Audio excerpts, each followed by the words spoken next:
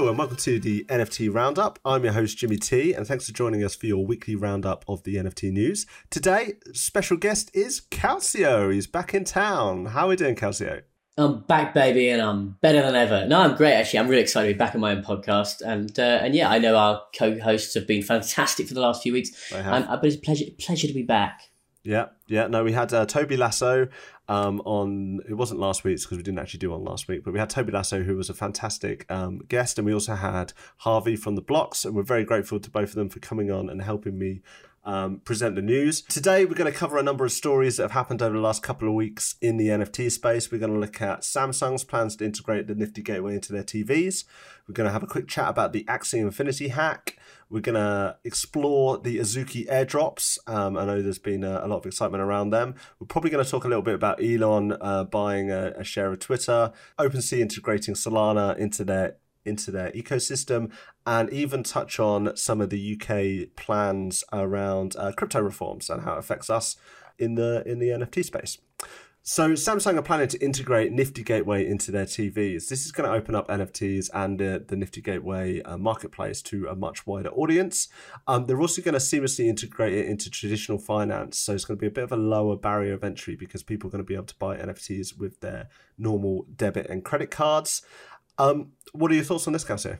Well, as I said to you earlier, I've just bought my new house, and one of the biggest things I need to do is sort out the front room. And what I need in the middle of the front room is a nice big television. But I don't want it to be super abrasive, right? I don't want it to be the centerpiece. So I'm going to get one of those nice ones that sits on the wall. Samsung, yeah, because they actually offer the specific model, which is like a picture frame, right? So you can display anything you want on it, right? Nice art, whatever.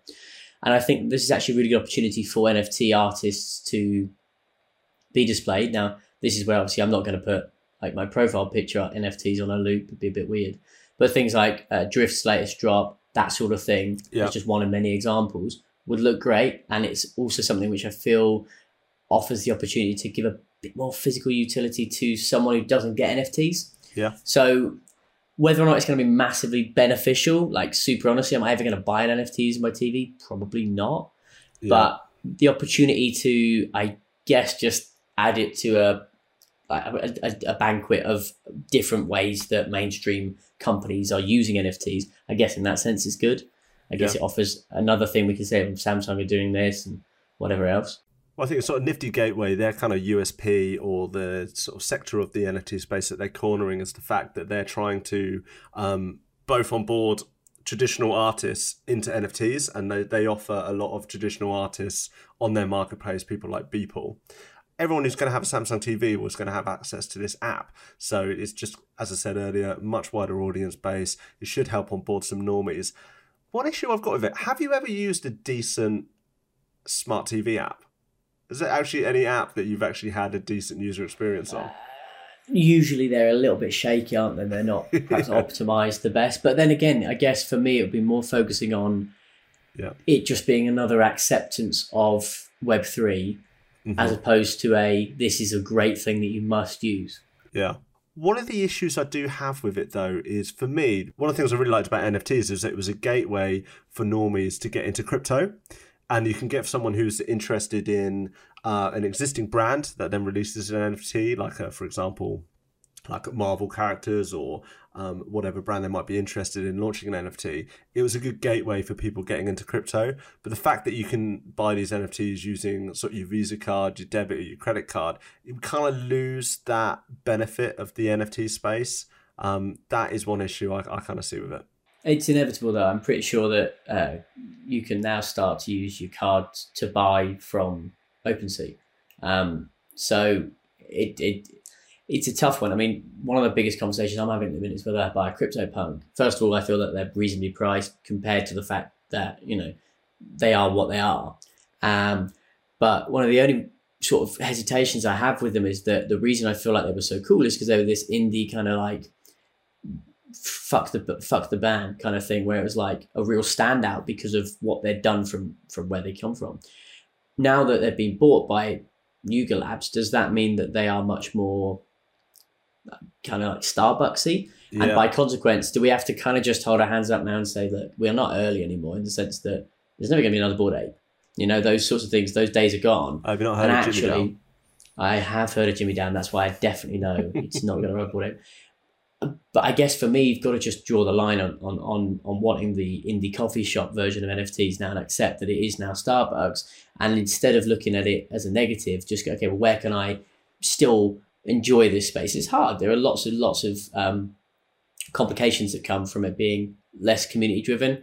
Like you'll have seen the goop dudes or whatever they're called that have come out. They just sat in a space just saying goop for 2.5 hours, which is very reminiscent of like the early days of Bored Ape and things like that, when they're just going, ooh, that's still going to happen. Do it again. I don't think I can. I'll turn you on too much, especially on a recording. Those things, that sort of degenning, as it's so frequently called, still going to happen. But it's just, that's it now, right? We're just, that's the space we live in. You've got to get on with it. Credit cards are coming. Yeah. Because they don't want to buy ETH. People just want to be able to go buy the picture and say they've bought Monkey. I think it makes me a bit sad. I want people to onboard. I'm a crypto guy. I'm a crypto native. I've been in crypto since 2017. I want people to pump my bags by more people coming in. And it kind of relates to Visa's announcement as well. They put an announcement out last week that they're setting up an NFT creator program to bring small businesses into the digital economy. And they've also got aspirations that they want all the major marketplaces to accept Visa as a payment. So yeah, I think we're not far away from that happening. But for me, I'd like people to use crypto in this crypto native space. Right, let's move on. So the second story that we're covering today is the Axie Infinity hack. Did you hear about this one? I don't know how you couldn't have heard about this. It was pretty bloody mental. Unless you're living under an ether rock. See what I did there? I don't want to talk to you, mate. I don't want to talk to you. So the exploit occurred within the Ronin bridge, which is a way of sending crypto between Axie's own blockchain and ETH mainnet. The Ronin network detailed that 173,600 ETH and 25.5 million USDC was stolen, with a total value of around 620 million USD. So that is pretty much setting it as one of the biggest crypto heists in crypto history. Now, the hack itself was due to a security lapse, kind of more of a human error than a technical fault. I know they've got a multi-sig wallet which has 9 signers, and they needed 5 to approve any transactions. And I think one person had access to 4 of those wallets, so they just basically hacked that one person had 4, and they just had to get another one. It basically meant that they were able to extract 620 million from the ecosystem, and no one even noticed for, I think it was like 4 days that nobody noticed. Someone put out a meme on Twitter that they said they saw that the hack had happened, so they immediately shorted Axie's sort of coin, but because no one noticed, it pumped and liquidated them.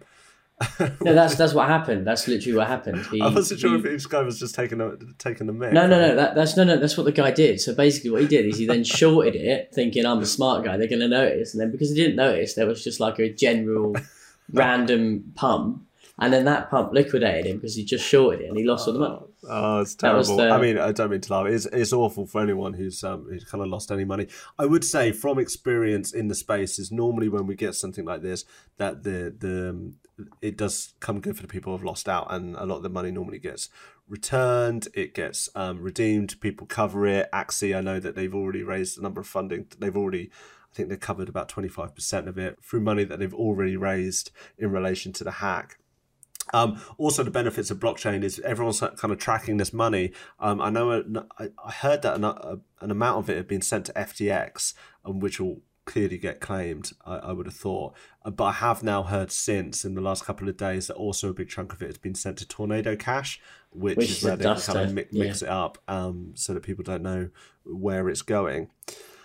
I think this kind of thing really highlights the risk of this bankless society that we want to push into. Now, I'm a big fan of self-sovereignty and of the whole kind of bankless push, because I can kind of take responsibility for my own wallet. It's easy for me to say because I've never been hacked. I haven't lost anything, so I haven't had the kind of bitterness of that. And I'm really, really careful with anything that I sign, any kind of screen sharing that I do. I always assume I'm being hacked through any kind of communication that I have with anyone.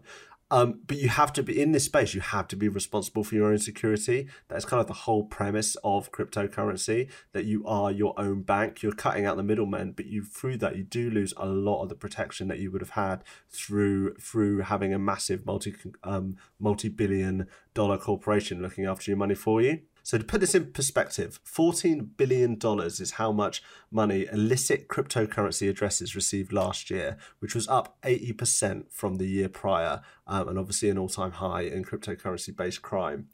Have you been hacked? No, which is impressive. I just super candidly, having kind of listened to your monologue there, I don't really think the vast majority of people I know are ready for that at all. Yeah. I think that's probably going to be the massive rejection that we get, just whether you like it or not. As a realist, you've got to accept that if you look at the two next door neighbours you've got left and right of you, do you really confidently believe that they would be willing to take on, because this is a willing choice, right? It's not like the banking system where you're a kid, you get a debit card, credit card, whatever, and that's just life. Crypto's a choice, and as more forward-thinking people, in a financial sense, then you can go, okay, cool, it makes sense because X, Y, and Z.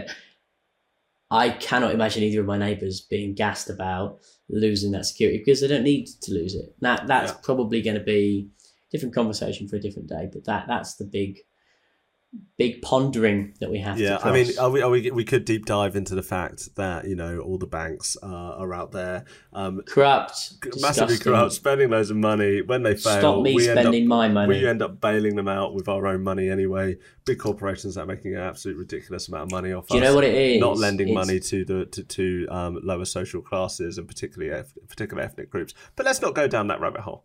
One of the biggest things that's changed, the final thing I say in the banking industry, is that before the onus was on them to prove that your money wasn't yours, but now the onus is on you to prove that it's yours, and that's where a lot of crypto people have an issue. Crypto nerds have an issue because they go to withdraw money that they've made legitimately via trading a legitimate market, and because the onus is on them to prove it, it's okay if you explain to me, oh yeah, I traded X, Y, and Z coin and I made $1 million. That's cool. I get it. I can see it and I understand how to do the blockchain. You can't explain that to a fat cat bank. I don't have a bloody clue. And that's one of the biggest issues that we have is the onus is on you. Over-regulated is already in comparison to the normal financial markets, like all the kind of KYC and things like that. You have to prove exactly where all your money's coming from in crypto, it seems these days. And it's completely different to the normal financial systems where you have actually some actual privacy. We're going to find we're in a stage of, I keep calling it pathfinding, where they're going to be looking around to try and find what is the right amount of regulation for the space. And I think that actually leads us beautifully onto a story that I was going to say for the end, but we'll cover now. And it's the fact that the UK has revealed some plans for crypto reforms. So, Economic Secretary John Glenn said the UK was open for crypto business, which gets me excited. Obviously, we're both based in the UK. They want to bring stable coins under their regulatory framework. And basically bring out some legislation so that they can be a useful and accepted form of payment for all goods and services in the UK. The Treasury said with appropriate regulation, they could provide a more efficient means of payment and widen consumer choice. And this will contribute to make the UK a global hub for crypto asset technology.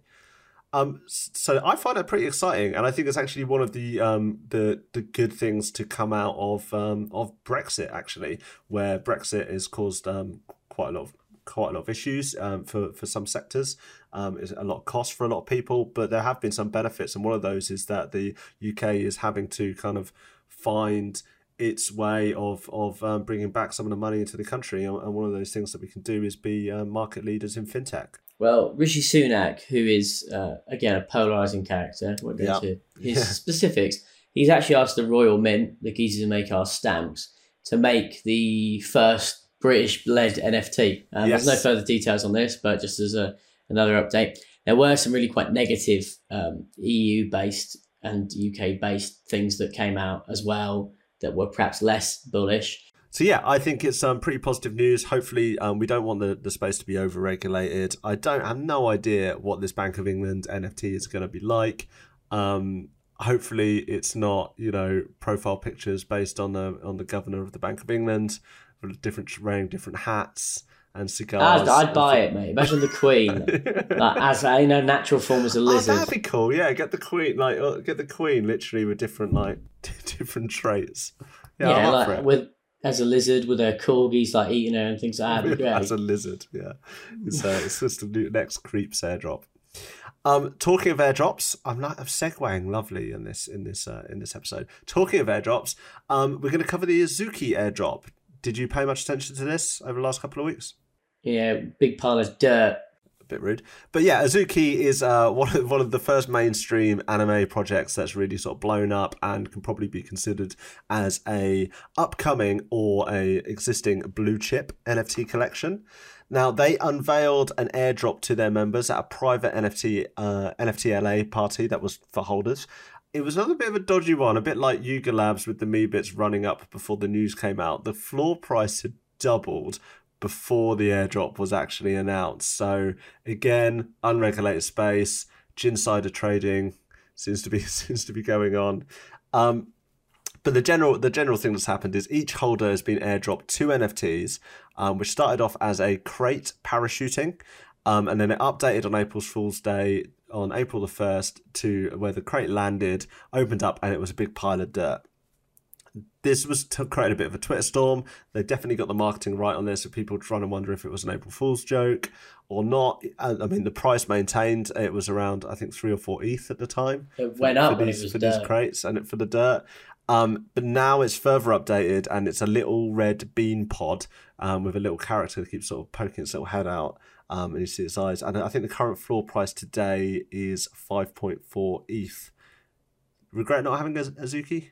The thing is that if you remember quite clearly, I got paid by a client in crypto, and I had a nice big juicy bag of things to buy, and I went through a list, and I had a very clear list, and Azuki was on that list. Yeah. And so you're sorted then? Can't tell you I didn't buy one, genuinely. I think I wrote a brief thread on it as well. It's a testament to why you need a plan in the NFT space, why you need to stick to it, and why you need to also, more important than anything else, not just fade shit just because you don't like it. I'm not an anime guy. So I was like, I won't get one. And that's cost me, because when I say this, I'm not salty about it, but if I bought one, 2 airdrops, that's 11 ETH at current price, floor of an Azuki's absolute bang. So a good lesson there is don't fade shit just because you don't love it. I think it's really interesting though, because it's obviously a very westernized market now, anime. I've sold a lot of anime products, which is cool. But equally, it does show that there is a lot of power coming through from the Eastern world as well, which is one thing which we were originally unsure whether it would kind of. Well, Chinese regulation is so up and down on crypto, and it's affected the market so much. I think China tends to ban crypto every year, which is always weird. This is you're banning it again? What the hell? But they really actually seem to be open to NFTs, and they opened the door for it. A couple of months ago? I can't remember exactly what happened, but there was a big surge of interest from Asia. In NFTs after that point, and I think it's coincided beautifully. Yeah, Fantabear. What a terrible drop! It's coincided beautifully with the Azuki drop, and what now? It ran up to over 30 ETH floor. It's currently sitting around 25. So one of my biggest client bases was Singapore. It was a huge market for collectibles out there, and I think that's again a lot where the business is coming from. But I also think what's quite interesting is if you really look at profile picture-based projects, ignore whether or not they've got loads of utility around them or not, blah, blah, blah. Really, very, very few profile picture-based projects have broken that 30 ETH barrier. If we and when we do look at the ones that have... Did Mutant Apes, they've kind of got up close a few times. 29? 29. Yeah, they're like 27 barrier now. Because it's like 100K, isn't it, in USD? And I'm not saying they don't count, but they're obviously the companion drop of the biggest project in the space, right? So discounting that, Cyberkongs, which are not just a profile picture at all. There's a huge different, spectrumization of banana and everything like that. And then obviously punks, which again, in my opinion, it's not they don't count, but it's they have a very specific reason they did it. For Azuki to do it in 2 months is mental. A news story that broke this week is about Elon Musk buying 9.2% of Twitter. Now, you're probably wondering what the hell has this got to do with NFTs? But the NFT space is kind of managed by Twitter. That is where a lot of it goes on. If you're into NFTs and you're not on Twitter, you are not experiencing sort of a huge percentage of what the NFT space is about, because it's a lot of where the communities hang out. It's a lot of where the meme kind of, because we're embedded in meme culture, where that kind of exists. It's a lot of discussion on the future of the market, what's happening. A lot of it is happening on Twitter. So I think it's an important story to cover. Now, a bullish thing to me on Twitter, and thing that I've always been a big criticised Twitter about, is censorship. I'm not a big fan of heavy-handed censorship on any of these kind of systems, which is why I'm a big advocate of cryptocurrency and decentralization. And I know that Elon Musk has made a number of comments in the past that would suggest that he is of that same way of thinking as well, and that he believes that Twitter is over-censored at the moment. And I'm hoping with him now taking a commanding share in the company that he's going to introduce some policies that are more there for protecting free speech, not censoring what people say. I mean, for example, there was recently evidence of a load of tweets that had been deleted by Twitter and taken off by Twitter that were advocating the Trump in the last American election. Actually turned out to be true, and they removed them. They were because they weren't in Joe Biden's favor, which it just shows how bad that these kind of censorship can be. So it's a positive move for me. It's a bit of a meme already. What are your thoughts on this one? I mean, the two things to preface it with are that, first of all, he's the richest geezer in the world. Everyone knows that. Yeah, oh yeah. He made the biggest bag ever off of this as well. Like, he made absolute racks off of the trade, so fair play. And equally, it's still super important to remember, Jeff Bezos owns the Washington Post, right? As an example of another, and second richest man in the world. That's crazy. Right? So what really underlies for me is, even if he's lenient with the freedom of speech on Twitter, the richest man in the world now controls the most socially conversant platform in the world. Yeah. I get that a rich guy's always going to own Twitter. But I do think it's pretty prevalent to remember that this guy's not done it all for the people. He's done this to make money and also to control a narrative, good or bad. And he obviously is one of the cleverest people on the planet. Like, the guy's made absolute racks, and also completely embraces the meme culture of Twitter, shit posts and everything like that, because he knows people get high on it. I do love it. Yeah. Edit button on Twitter. Mate, I delete so many tweets, but not because they're like things I'm not wanting to tweet, but because I've just like typed things completely wrong or missed a spelling check or whatever. As long as it's got an edit history on it, I don't see what the issue is. It's just because obviously, you just chat. I mean, it's obvious, right? If I tweet something and everyone's like, it's fantastic, and I change it to a really horrible opinion on anything, and you've got like Barack Obama retweeting it or something like that. Do you know what I mean? It looks terrible, doesn't it? Everyone buy Pixelmon. Yeah, literally. But after you've got 1,000 likes on your by the way, I don't know if you've actually put this in there, but Pixelmon haven't tweeted since the end of February. Have they not? Have they actually rugged? No, well, I mean, to be fair, I don't think anyone's got the balls to rug 70 million, because that's insanity. And the guy who obviously owns the project is pretty well known. But they equally haven't tweeted since the 28th. Well, they're probably saying that they're just building. They are building. And do you know what? 25th of February was the last. Oh my God, that's so bad. And that is literally, they haven't tweeted since they hatched. We're building. We're building, man. We're just building, bro. We're just building. Meme. Do you know what would turn out to be really bad? If Pixelmon turned out to be behind all the Kevin meme projects as well. No, I'd be down for that, man. I'd be like, that then becomes clever. Can you imagine? And then they use the 70 million to do Frank. And do you know what? I'll be honest with you. I didn't mind Frank. It was Frank's hilarious. So if you join their Discord, they've got two channels. One's Frank and the other one's Frank. That's it. But it's just I love the memes. You know I do. You've seen Jimmy Dow. I love a meme. I need to do a Frank Jimmy Dow. One of the biggest things you have to do in Web3 is lean into the meme. I think it's quite a well documented sort of prophecy, and there's a list of things that we could all kind of spiel out that make a bit of generally rambly sense.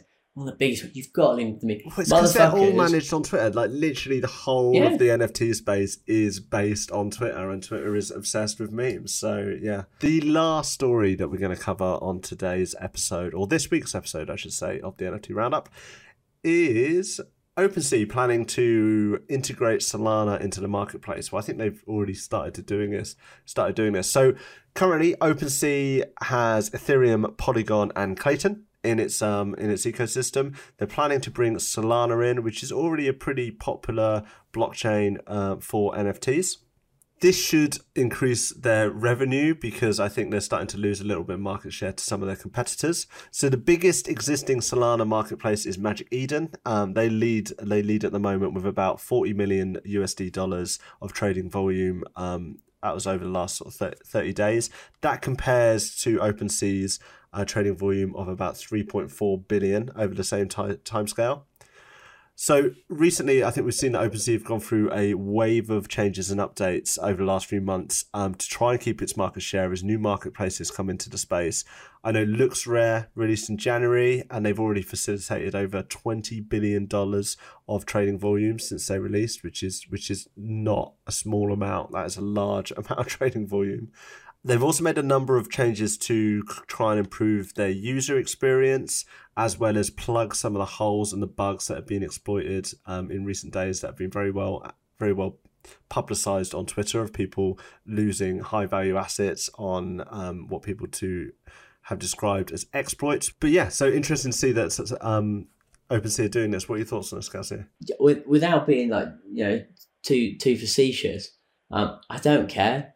Because OpenSea, no, seriously, I don't. I think OpenSea is the biggest example of a negligent company, one of the worst companies I've seen.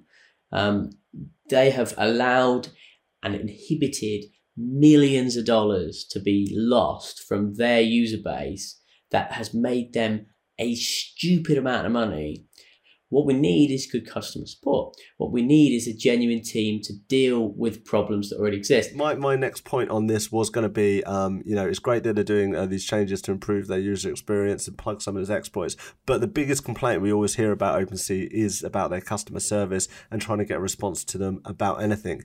The real low-hanging fruit for this company that earns, on average, $4 million a day in trading fees is actually putting together a strong customer service and customer support team that can actually deal with some of these issues and actually give some of their users some reassurance. But that's not even expensive. That's not even like and I don't mean to be, if you put that in the regular place you get customer service. Yeah. And this is from experience, it's not an expensive procedure. It's not like it's going to break the bank. If you're only $4 million a day, and I appreciate there's overheads and whatever else, that should be a bare minimum. And you've got to get over the facade of we are Web3, so we're... It also raised $300 million in January. In seed round, yeah. So you've got to get over this bullshit, and I'm not being, again, I'm trying not to be facetious. Got to go this bullshit of Web3, man, we're all Indian hop. No, we need proper customer service when someone's making that much money. The fact that I can sell an asset and assets have sold for millions of dollars, and if I have an issue, I can't quickly send someone a message on a live chat and get a reply in minutes. It kind of pisses me off. It's also they're really good at responding to Bored Ape holders because they're so well publicized in the space. But then anyone else loses a big asset from a different collection, you just don't get a response for 6 weeks, and they just don't give a shit. And even then, Bored Ape holders have massive issues, right? Yeah. They still do, absolutely. And I appreciate massively, and this is the harsh reality of the world, right? If someone and it's not going to happen. Say Pranksy gets scammed, right? Then obviously they're going to reply in 5 seconds because of the negative publicity, which shows that they can do it. They have the facilities to actually take care of their customers. They're just going, nah, we're actually going to pick and choose who we give a shit about, which, again, I appreciate every business will do that. I get it. I totally understand. Do it a bit more fucking subtly when we're giving you $4 million a day. Come on. But I completely agree that, huge customer service and process overhaul would be the best thing they can do. Solana, I know most people want to just transact on ETH mainnet as their main blockchain. I've only really bought NFTs on ETH and a few little things on Kronos. But when people realize that the Ethereum merge is not going to lower gas fees, you might find that some of these chains actually get a little bit more popular. It doesn't look like we're going to get lower gas fees on Ethereum until probably 2023. And with them moving to a deflationary model where the price is surely going to be going up by dramatic amounts, the cost of these gas fees is going to go up a lot. And I think it's going to become a big barrier of entry for people for NFTs in the latter half of 2022. I think Q3, Q4 2022, ETH mainnet is going to be a really difficult place to transact on because the gas fees are going to be so high. So it's going to be interesting to see what happens there. And it's good to have these additional options for some other projects. So yeah, thanks for tuning into the NFT Roundup. I hope you've enjoyed it. If you have got this far and you haven't already liked and subscribed, make sure that you do. We'd quite like you to leave a comment and let us know what you thought of the episode and tell us if there's any news that you think we've missed. So yeah, thanks for tuning in. Anything to add, Calcio? I don't like OpenSea, but I had a great time recording this episode. Brilliant. All right, thanks very much for tuning in. We'll catch you on the next one.